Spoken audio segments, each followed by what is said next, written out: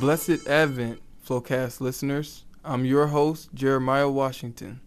This week, I'm pleased to bring you a few moments of peace and stillness, courtesy of Springfield Dominican sister Karen Fran. Sister Karen has years of experience accompanying men and women on their spiritual journeys. Today, she will share 3 uncomplicated ways to enrich your experience of Advent. Things you can do now and things you can build into your daily schedule that may strengthen you spiritually during this 4-week season of preparation for Christmas. The Advent season started November 28th this year and will end on Christmas Eve. You still have plenty of time to enter into the spirit of the season. Before I turn it over to Sister Karen, you might want to hit pause. Pour a warm drink and grab your journal. Do whatever you need to do to quiet yourself and be ready to receive this beautiful Advent message. Here is Sister Karen Fran with her Advent mini retreat, Peace Be Still.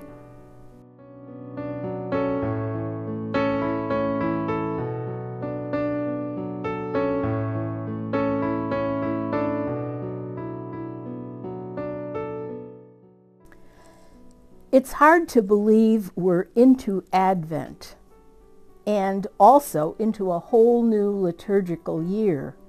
The church year doesn't follow the same schedule as the regular calendar. That begins the 1st of January. And the reason for that is that the church year is organized around important events in the life of Jesus. His birth, his life and ministry, his death, his resurrection and ascension, his sending us, the Spirit, to dwell within each of us. All these great events in the life of Jesus, when we take them together, are what we call the Paschal Mystery. That's the central belief of our faith, and it's the pattern for our own life and gospel living. When we come together at Mass, we're nourished by both the Word of God in the Scriptures and the bread of life in the Eucharist. And at the end, we're sent forth with a blessing, not just for ourselves, but also the commission to bring that blessing of Christ to all the places where we go during the course of our week. When we do this in faith, we are actually living what we believe about that Paschal Mystery. That is the most basic commitment we have in our life from our baptism. And it truly is the way we extend the mission that Jesus began when he walked among us so many years ago on earth. For me, it's kind of mind-boggling to think that Jesus, who could have done it all himself, chooses to depend on us to share this grace through our everyday living. But that is the most basic vocation every one of us has. Love one another as I have loved you. And Advent is the perfect time to live that out. The Advent scriptures focus on significant people in our faith history. Old Testament prophets of justice like Isaiah and Jeremiah, Amos. New Testament figures like Mary, John the Baptist, and Elizabeth. Many of the Advent readings call us to notice and reach out to the poor. This can easily be forgotten in the rush to get ready for Christmas. We can lose sight of the real reason for all the hustle and bustle. The Word made flesh, Jesus, coming to live among us, to dwell in grace.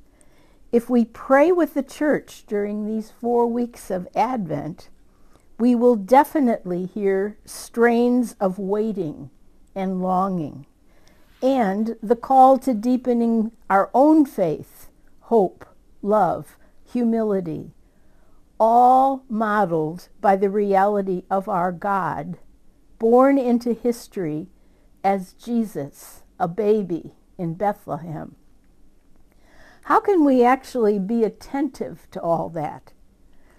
Well, here's 3 suggestions that work for me. See what they might mean for you. First of all, make time in your days to listen more deeply to God in prayer. And don't fill all that time that you set aside with your requests from God. A young man that I knew from spiritual direction once told me that the most important insight he gained through spiritual direction was not to do all the talking in prayer. Psalm 46 says, "Peace, be still, and know that I am God." Take time to listen in peace for the many ways that God speaks. We're often surprised at what we realize as we wait in joyful hope. Second, act on the inspiration you receive. Your response may come from your prayer itself, but more often it comes unexpectedly, maybe through the very people you need to see or help, or perhaps from what we hear or read or study. The discipline it takes from us to listen in this way is truly a part of our self-giving in Advent. And thirdly, stand up for the truth. Learn critical thinking to evaluate what you hear. Check out the facts. Have the courage to say what you believe, and speak the truth in love. Jesus said, "I am the way, the truth, and the life." This prophetic response is desperately needed in our world today. Pope Francis says, Advent invites us to commitment to vigilance, looking beyond ourselves, expanding our minds and hearts in order to open ourselves up to the real needs of who and what are crying out for our help, especially the cries of our very planet Earth. Mary is a wonderful prayer partner in Advent, and her role in the mystery of Jesus' birth gives us a great model to follow. A sign of true faith and discipleship is that we bring Jesus to others and others to Jesus. Advent and Christmas remind us, in the words of Meister Eckhart, a great Dominican mystic, that we are all called to be mothers of God, for God is always needing to be born. How might God want to bring Jesus to birth through you this Advent?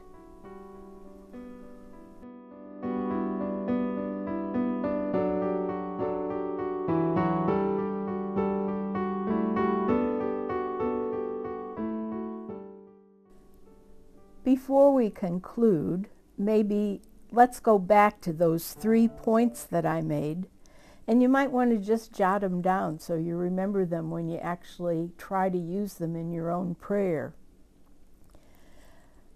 They make getting into prayer a little bit easier, and they help us focus on what we're trying to do.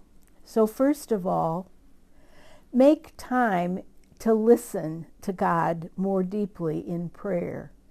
Set it in your schedule, a time that's good for you to be peaceful and to listen. And stick to it. Change something else if you have to make it happen. Secondly, act on the inspiration that you receive. This happened to me once in my lifetime in a very dramatic way, where I was trying to get home to see my dad, who was very sick and dying, in fact. And I had a logical way to get there and didn't choose it because something inside me, an inspiration, kept saying, "Don't wait. Go now. And it proved to be a good decision that didn't make any logical sense. So listen and act on what God says. Thirdly, stand up for the truth. I have a vested interest in this last one as a Dominican whose motto is truth. And because of so many things that are happening in our world today that deny the truth or betray the truth. So you, in your own little way, have an option to speak for truth. So listen and put that into practice.